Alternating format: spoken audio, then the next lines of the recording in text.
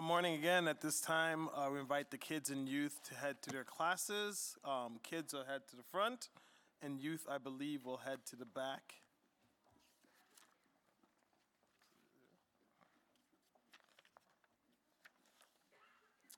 This morning, we are continuing our Good News for the Lost, our sermon series through the book of Luke. And as you've kind of picked up on the theme this morning, we're going to talk about redemption and being redeemed. And so the message this morning is essentially good news for the redeemed. As I thought about redeemed, I thought about two songs. The first one is a pretty familiar camp chorus, I've been redeemed. I'd sing for you, but I want you to still be in the spirit of worship. But it's a famous song. It's like call and response. I've been redeemed by the blood of the Lamb, by the blood of the Lamb. I've been redeemed by the blood of the Lamb, filled with the Holy Ghost I am. And when I thought about that song, I thought about how when I was introduced to redemption, it was a personal thing, right? It was God has redeemed me. Christ has died for me.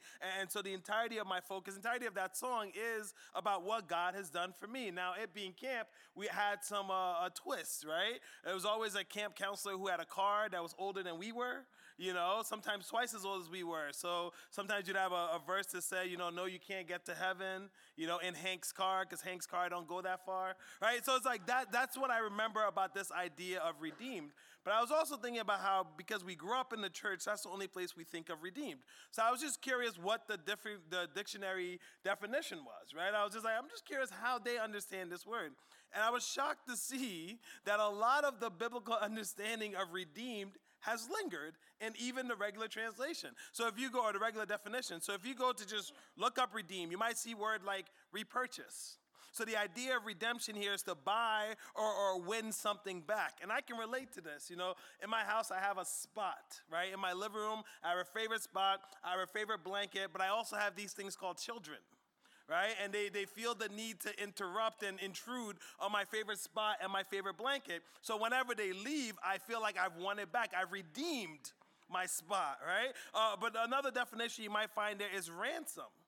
And the idea here isn't just the price that you pay for ransom. I think all of us watched too many movies growing up, right? But the idea here is more like not just the noun as in what you pay, the thing you pay, but the verb is the act of ransom.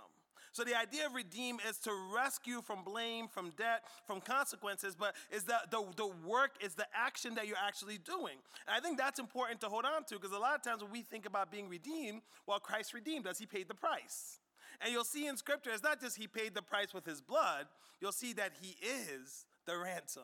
He is the act, right? He is the one who physically does it. So I think that's important for us to hold on to, because sometimes when we think about God saving us, we think it's automatic. Well, he loves us. He saved us. No, it's an act. It's something that Christ did. Another word you might find there is reform, right? And the idea here is to change it for the better. So redeemed isn't just something that happens and then everything, but it's a process of repairing, of restoring, of renewing, of reconciling. So to be redeemed then isn't, again, just this gift that you have, but to be redeemed is to walk in this light of reformation, in this light of repair, restore, renew, reconcile.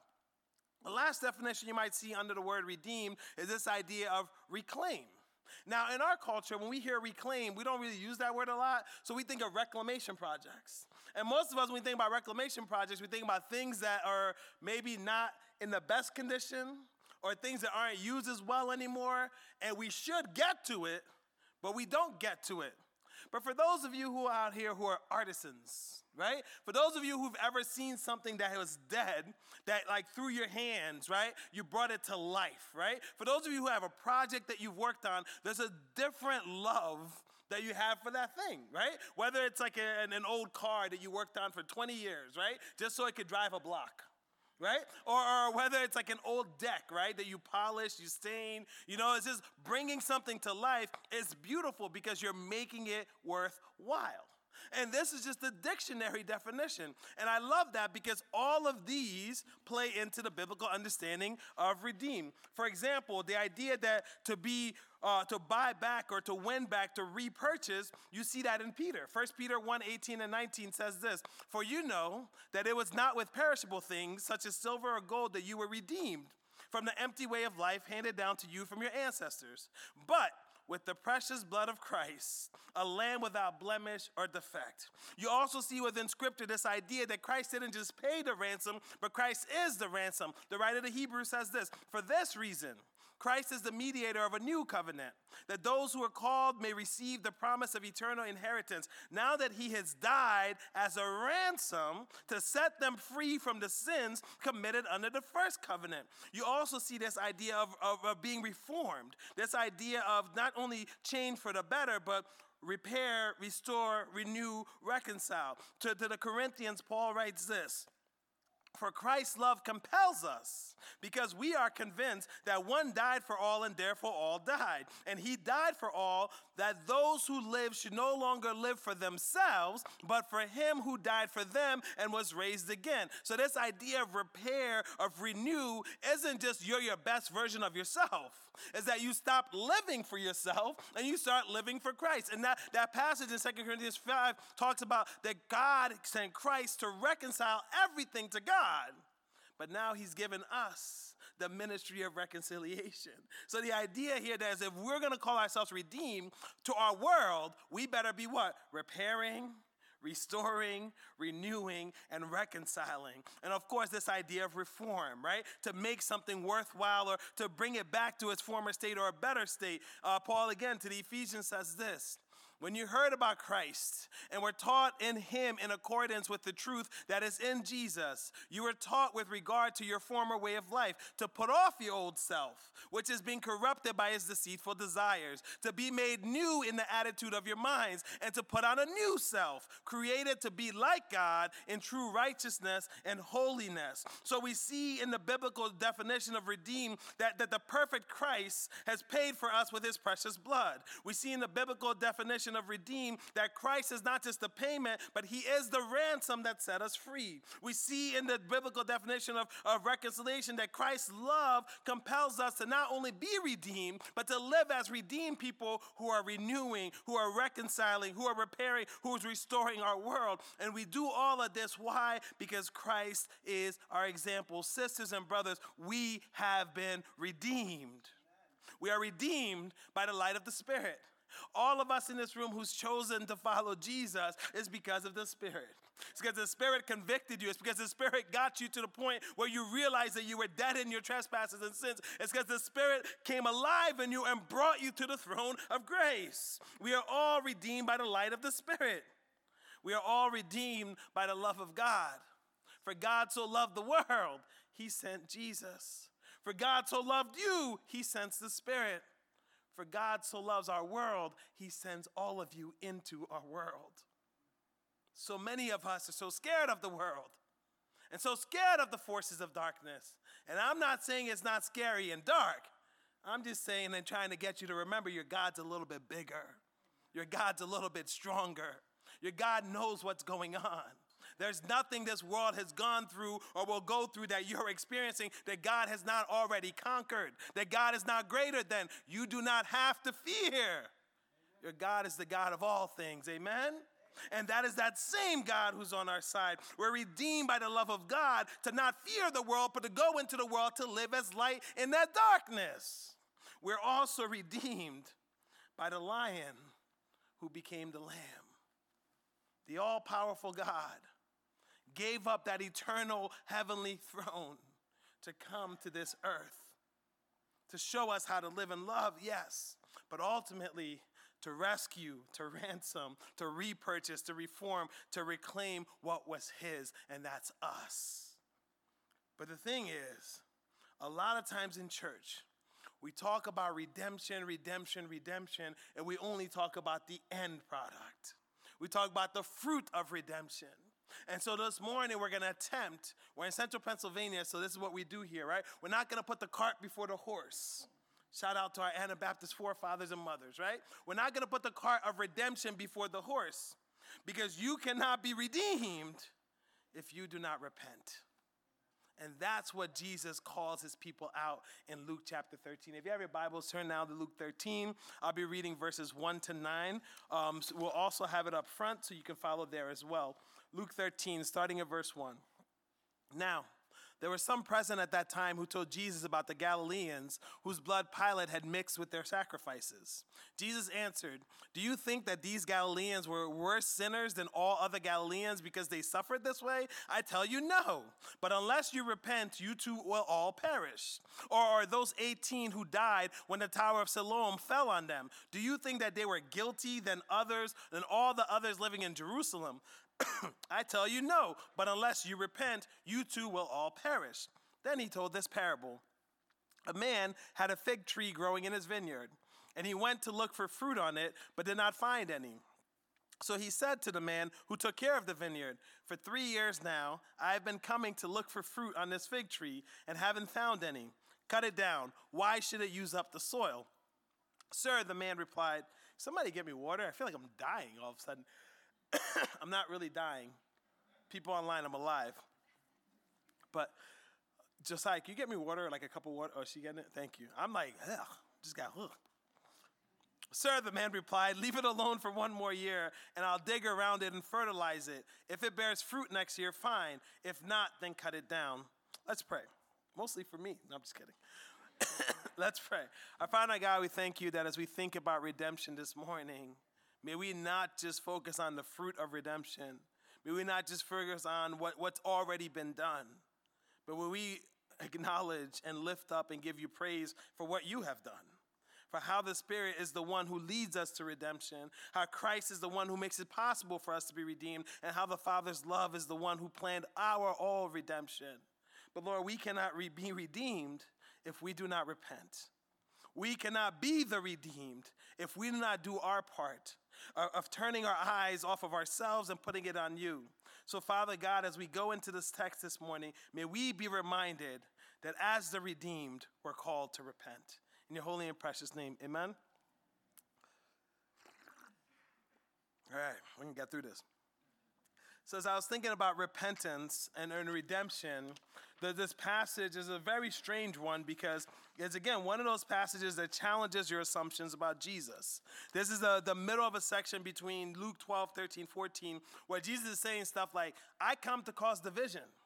Right? Like, I will literally come to cause division between husband, wife, father, son, mother, daughter. I have come to cause division. If you don't choose me, you're not going to be with me. So Jesus, in the midst of all this passage, and he's talking about eternal suffering that's going to come. He's talking about Jerusalem that's going to fall about 30, 40 years after he goes to heaven. Jesus is in the midst of all of this. He's talking about division, division, division. And so you have this passage that's kind of interesting because Jesus also said before this that I'm going to Jerusalem.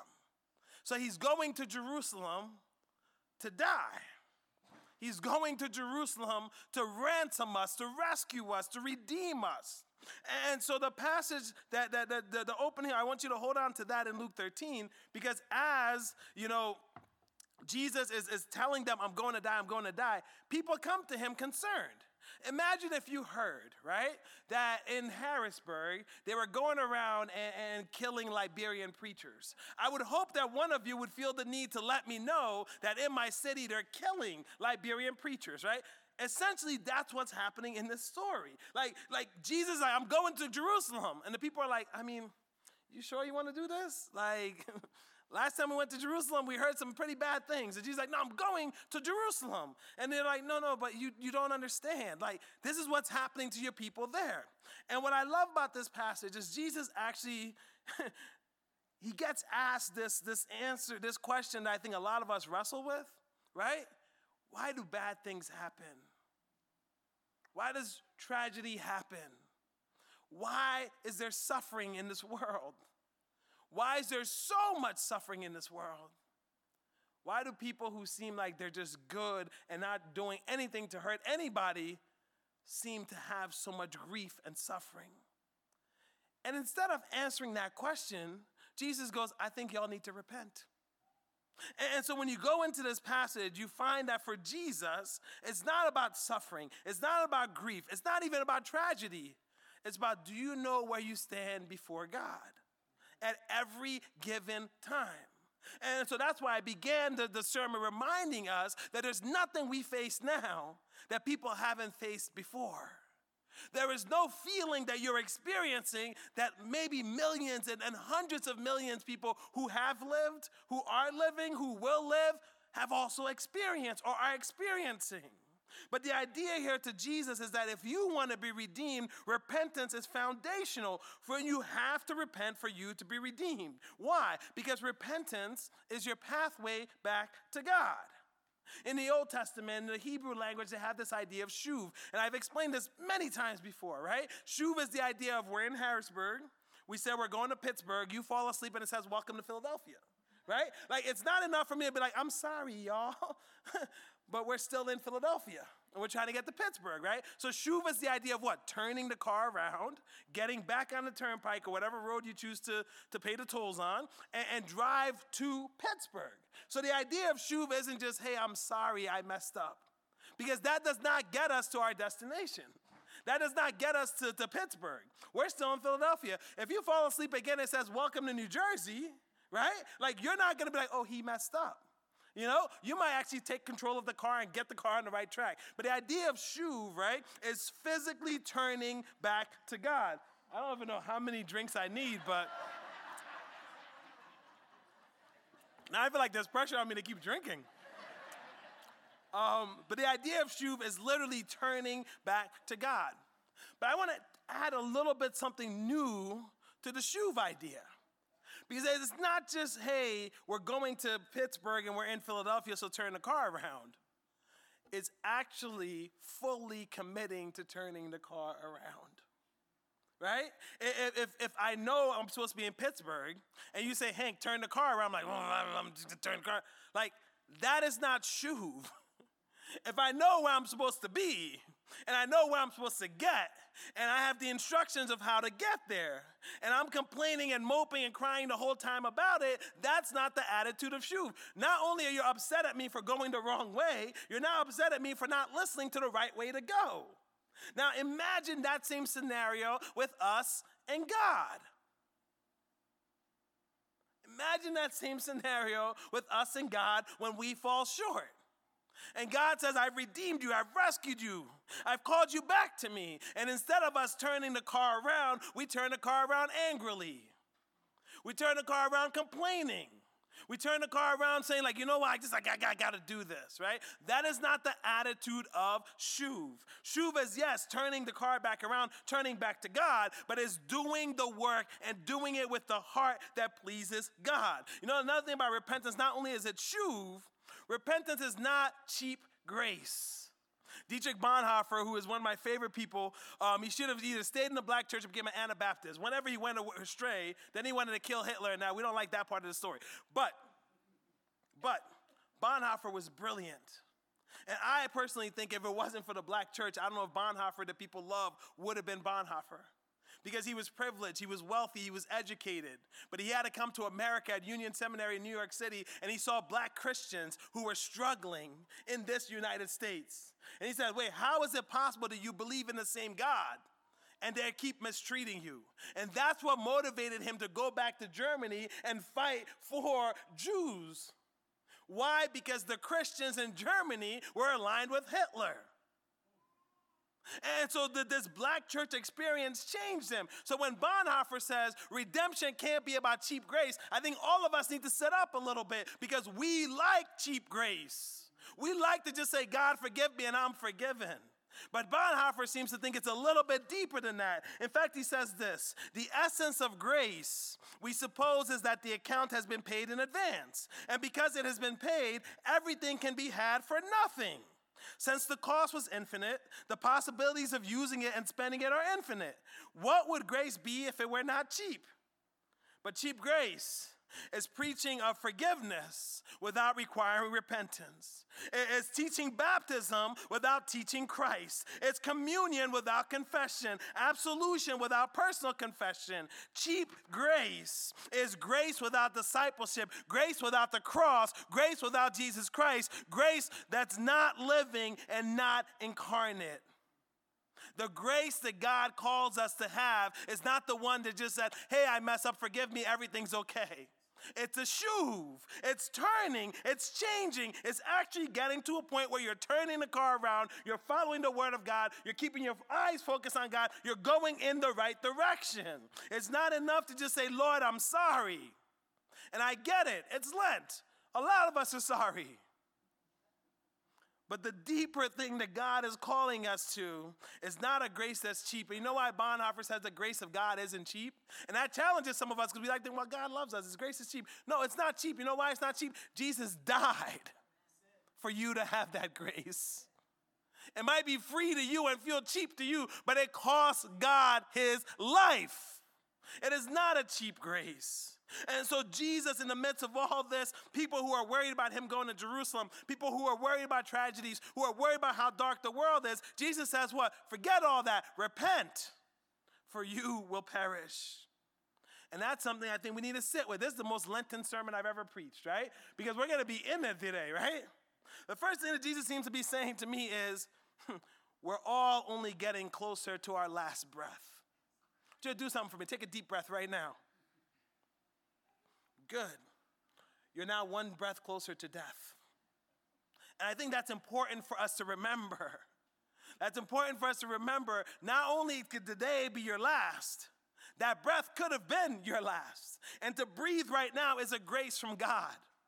And to breathe today is a grace from God. You know, the old folks in the church I grew up with say, I'm alive and I'm in my right mind. And I never used to get that, right? I used to be like, these old church ladies, what are they talking about?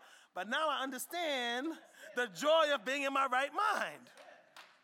But the thing is, if we are all one step closer to our last breath, the question becomes, how are we living? What are we doing with those breaths? And if we're all children of the redeemed who are closer to our last breath, can we be redeemed if we're not living like the redeemed? Can we accept redemption if we do not repent? And then the second thing that Jesus seems to be saying here, and I think I didn't hear this enough in church growing up, we as people of God are not immune to the tragedies of this world. We will experience tragedies in this life. Believing in Jesus doesn't mean bad things isn't going to happen. Just like believing in Jesus doesn't mean you're guaranteed bad things will happen. Because there's people on that side too. People are like, because I believe in Jesus, that's why I'm suffering so much. It's like, you might be suffering because you're insufferable. Right? Like, there's a difference between consequences, right, for things that you do, and suffering that just comes from being in this world. Just because you're a Christian does not mean you will not suffer, does not mean you will not see hard things, does not mean you will not suffer in this world. But the thing is, Jesus again says we will experience tragedies in this life. Expect it. All we're promised is that God is on our side, that God will be with us in that darkness, and that God is always going to promise us light. It doesn't mean it's going to be easy. It doesn't mean it's going to be a world without struggle. It's going to come. In fact, in this story, there's two things that kind of gets glossed over in this first 5 verses. First one is that Pilate, we often only talk about Pilate during Easter time, right? And it's like he made this deal with the Jewish, the Sanhedrin and the Pharisees, and he killed Jesus, or he allowed it to be killed. I want you to understand, that deal they made with Pilate was literally enemy of my enemy is my friend. They did not like Pilate. In fact, I don't use this word lightly, and I know it's 2024 and it might be sensitive. Pilate was a terrorist. Pilate was a terrorist. He was the leader of a government that was occupying their land and killing their people. In fact, the first 5 verses, do you know what happened here? Pilate he heard Galileans were worshiping in the temple.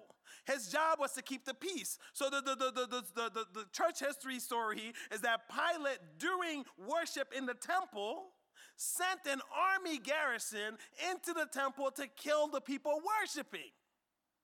Like, when we think about this deal that they made with Pilate, realize that he was not a good person. I've heard so many sermons where it's like, well, Pilate's not as guilty because he washed his hands. No, he's guilty just like we're all guilty. Pilate literally killed them. And so that's what they're saying. They're like, listen, I know you want to go to Jerusalem and all, but Pilate, the temple ain't even safe. Pilate is killing us in the temple and then mixing our blood with the sacrifice. This is the dude they made a deal with. Think about the ancient Jewish understanding of sacrifice. Think about how crucial that temple was to them. And he was desecrating the temple. In fact, he tried to bring, I know we don't do this in our churches. We're Anabaptists, so we're immune from this one. But you might go to churches sometimes, and you might see stuff like symbols of military power in a church. The ancient Jews didn't like that, just like our Anabaptist people didn't like that. That's why when we put flags up, we said we want every country represented that's represented here, because we're not going to elevate one nation above the other. Like every flag here is intentional. That's where our people are from. That's what we represent. That's who we are. We will never put one flag on the thing. The ancient Jews didn't do that to Pilate, and that's why he terrorized them. They did not buck to his power. They did not buck to the empire. But yet this same Pilate guy, another thing he did, he took the temple money, literally stole the people's sacrifice money to build an aqueduct. Because he said, you know what, I think y'all need better water, but first the water got to go to me. And then like whatever that for, and then when the people rebelled, he slaughtered them again. This is the Pilate that they're talking about. This is the Pilate they made a deal with. Enemy of my enemy is my friend. And Jesus is saying, I know you're worried about Pilate literally slaughtering you in the temple. But what I care about is, where do you stand with God? Have you repented? Are you redeemed? And Jesus says, even if it's not Pilate doing something, sometimes in this world, accidents happen, tragedies happen. The story about Siloam was that it was this neighborhood or maybe a corner or place in Jerusalem where there literally was a wall and it was a building project and people fell and the tower fell down on them. And Jesus is quoting something. It's almost like Jesus is reading the news that morning and saying like, you're worried about this, but 18 people just died. But what I care about is what? Where do you stand before God? And that's why this passage is jarring, because Jesus doesn't stop to answer, why is there suffering in the world? He says, no, there will be suffering. Where do you stand before God? Are you redeemed? Accidents might happen. But here's the thing I want to say, though, on these two things. Because I think sometimes we don't say this enough in the churches. Yes, tragedies will happen. But tragedy and suffering and pain does not correlate directly with sin. You did not suffer a tragedy or a heartbreak because you're sinful. You did not struggle with suffering in this life because your parents sin or because you sin or because you're not a good enough Christian. It has nothing to do with you and everything to do with the world we live in is fallen, it's broken, it's dark, and Christ is still redeeming it. But it's not redeemed yet fully. And so the suffering that we happen, because tragedies happen in your life, it's not because of sin that you did. It's because of sin that's in the world and the world being dark. The second thing, though, and I think this is for also some of us, because some of us who were taught a theology was like, the reason you're so blessed is because you're so good. We might clean that up a little bit, though. We wouldn't say that outright. It was like, well, God just blessed me because I've been so faithful. There are plenty of faithful Christians who aren't as blessed as you. There's plenty of Christians who are more faithful than all of us, who will never be as blessed as we are. Your blessing is a gift from God, is a grace from God. Yes, praise Him for that. But your blessing is not a sign that you're a better Christian. No, tragedy does not correlate with sin, but it also does not correlate with your goodness. It correlates, if anything, with the goodness of God. If you make your blessings about how good you are, it's about you. But if you make every single blessing, even a breath in your lungs, about how God is good and how God is merciful and loving and kind, that's how to walk in light. Now, I talked about two songs. I feel like I got to finish drinking all these drinks now. I talked about two songs. The first one was I've Been Redeemed. The second song that taught me about redemption was actually by Bob Marley, and it's a redemption song. Now, this song is actually interesting because it's literally Bob's last song. It's the final track on the final album that he released with the Wailers before he died, called Uprising. Now, most of us who grew up in listen to Bob Marley, we got the Legend album, which is like greatest hits. Like, that's not an actual Bob Marley album. That's like 20 years later, like, we can make money off this, put these all together, right? That's a greatest hits album. But his actually studio album, the last one, is Uprising. And what's interesting about this song is it's always struck me that it's very different than any other Bob Marley I heard. It was more acoustic than reggae.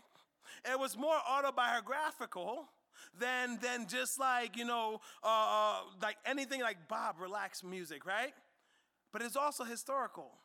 Because you see, in this redemption song, Bob is able to sing about African enslavement or enslavement of African people, not just in Jamaica and the Caribbean, but here in North America and South America and all over the world.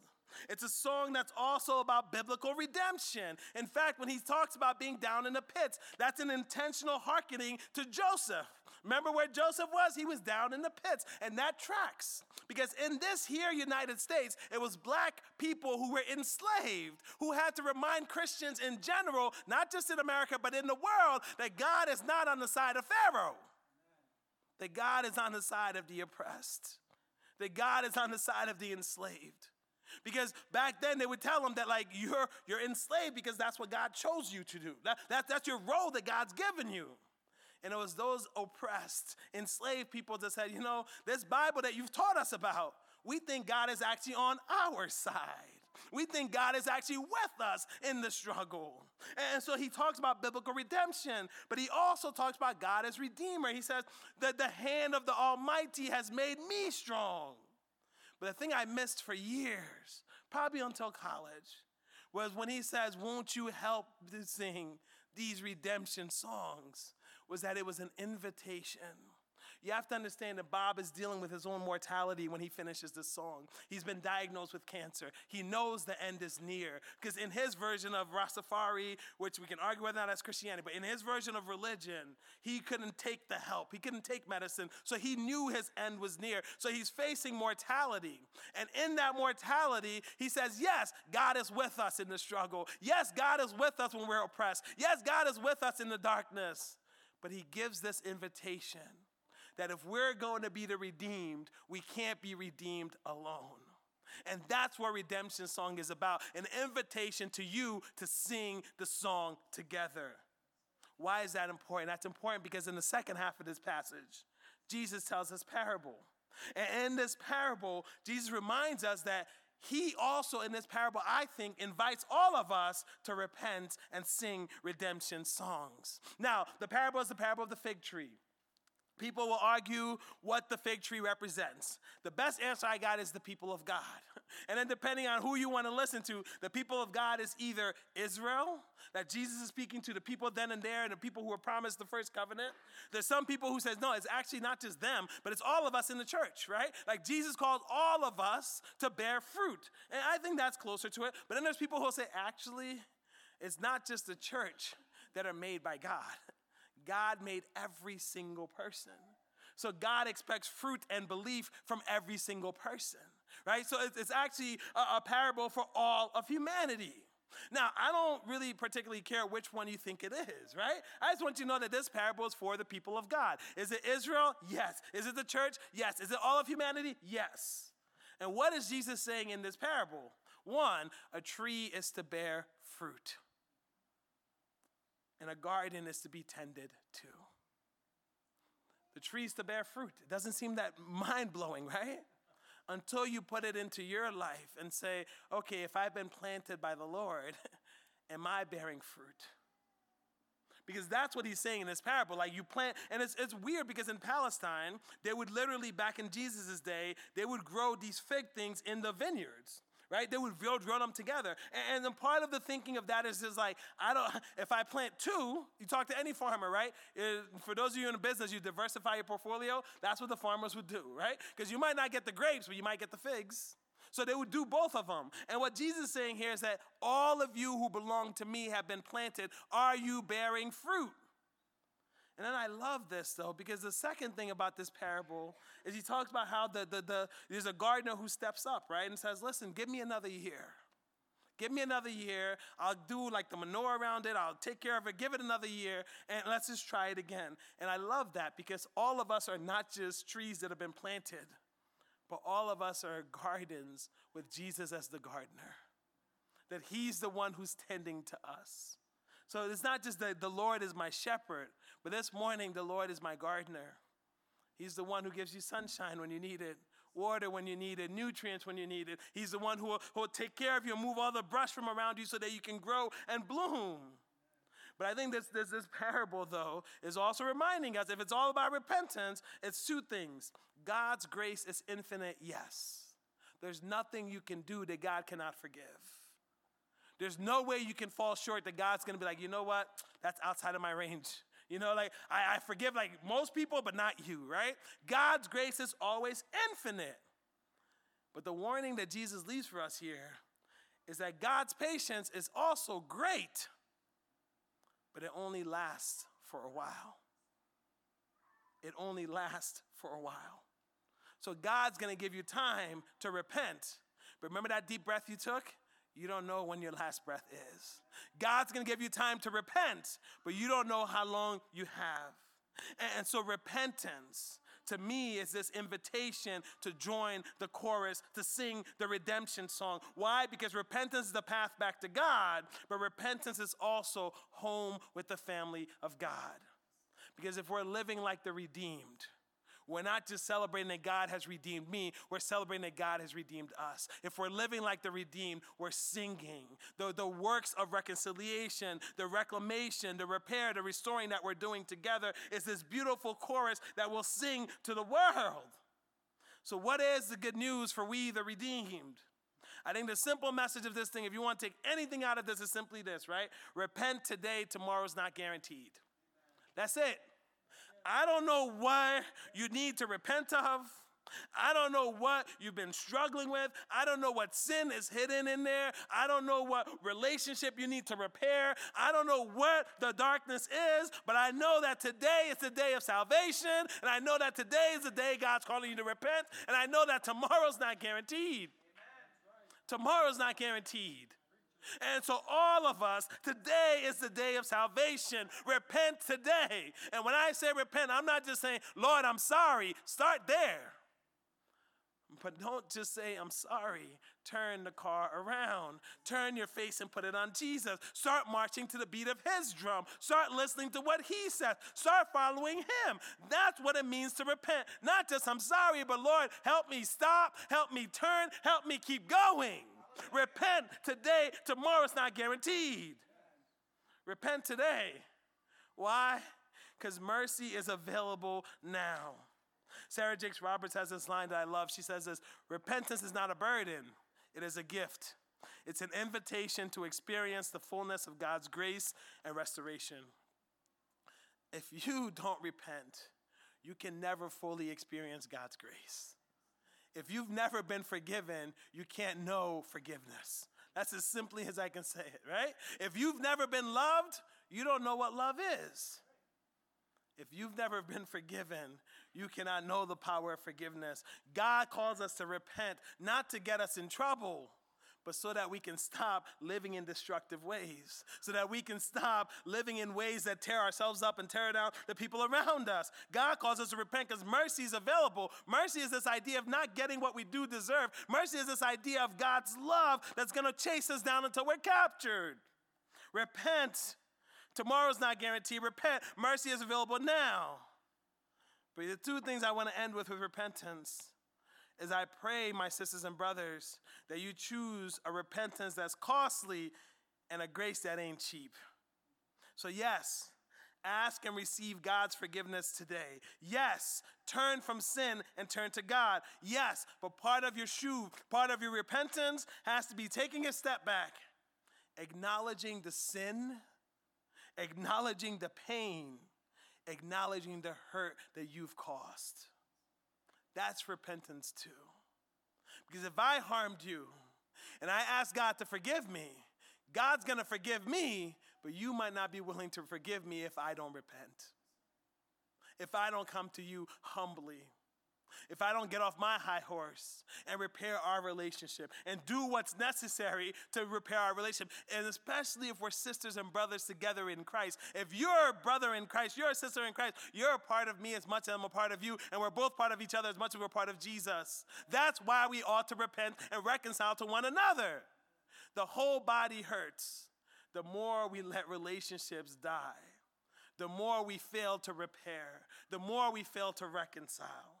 So yes, ask God for forgiveness, turn from sin, turn to God, but you have to acknowledge the sin, the pain, and hurt that you've caused. And then you got to do the work. God forgives you. That's easy. But if any of you have ever had to rebuild a relationship, you know that's hard. God forgives you. His grace is infinite.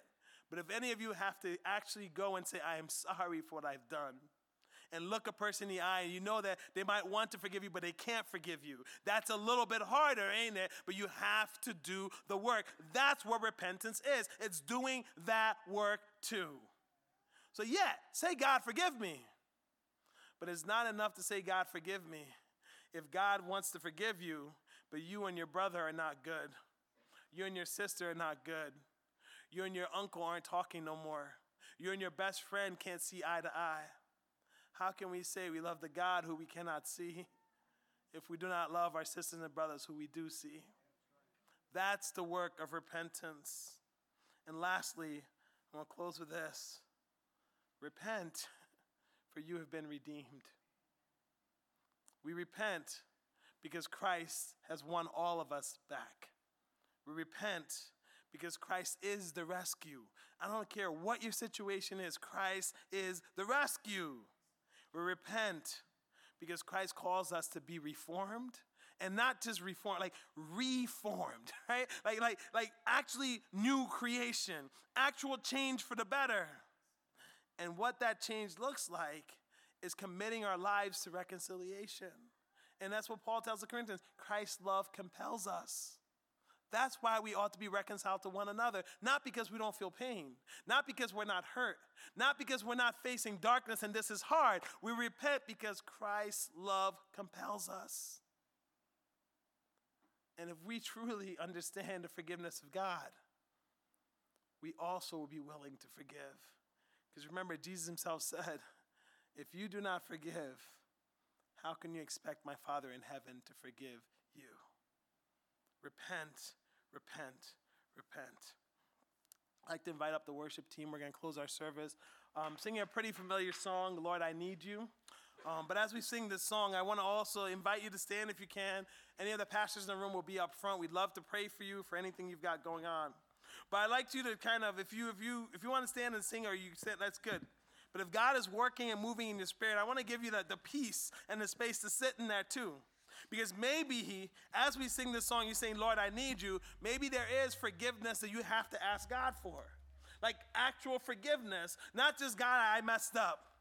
But truly in the spirit of Lent, truly in the spirit of Christ, truly in the spirit of sacrifice, saying, God, I have fallen short. Forgive me. And I'm leaning on you and trusting your love and mercy to carry me through. Or maybe you've asked for forgiveness. And right now you need to say, Holy Spirit, I need your help. I need your help because this sin has not just easily ensnared me. It's all I can. I feel shackled and I want to break these chains of oppression, break these chains of sin, break these chains of darkness. And so maybe your prayer as you sing this song or as you sit there is, God, help me turn from sin and turn to you. Or maybe it's even more personal than that. Maybe it's redoing the work in your relationships and the people in your lives and saying, man, I may be a different person now, but my goodness, I caused some carnage in relationships. And maybe it's good that God's redeemed me, but I got to go back and do the work of trying to bring peace here.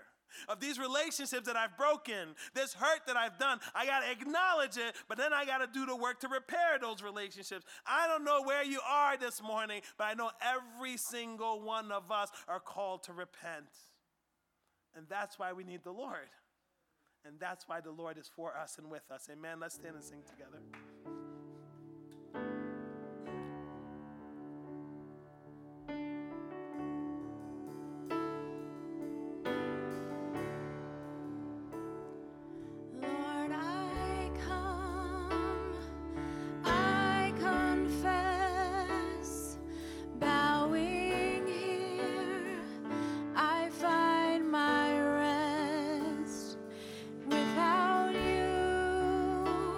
I fall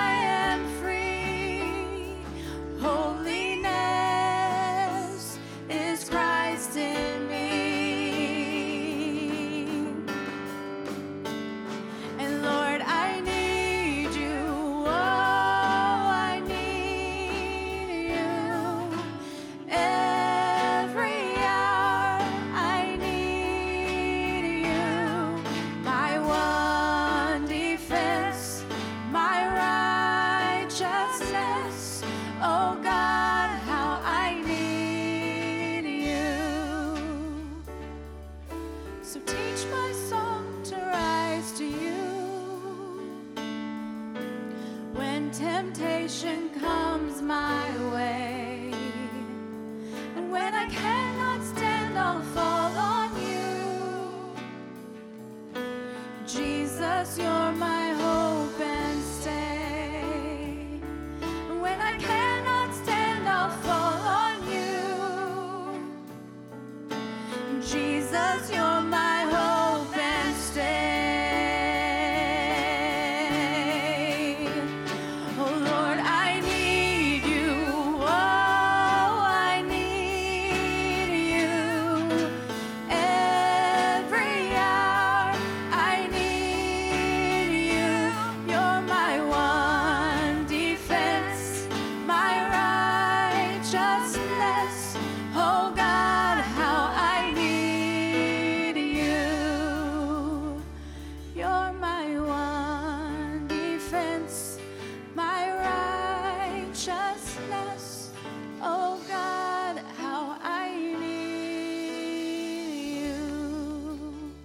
The psalmist sang, "Give thanks to the Lord, for he is good. His love endures forever.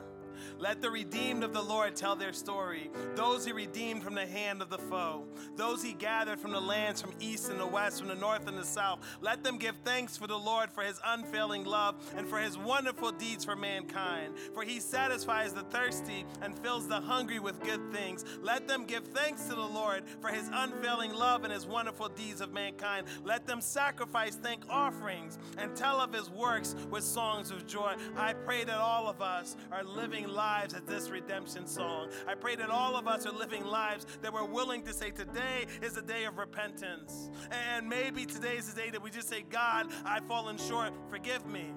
Or maybe today is the day where we say, "God, I actually need you to keep my eyes focused on you." Maybe today is the day where we say, "God, I'm committed to repairing this friendship, this relationship, this brokenness, this pain that I've caused, Lord. I'm going to work to actually fix this as best as I can."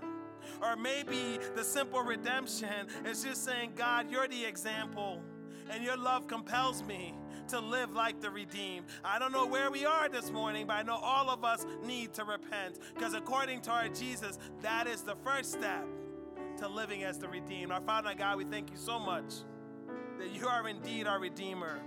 You're the ones who redeemed us out of slavery of sin.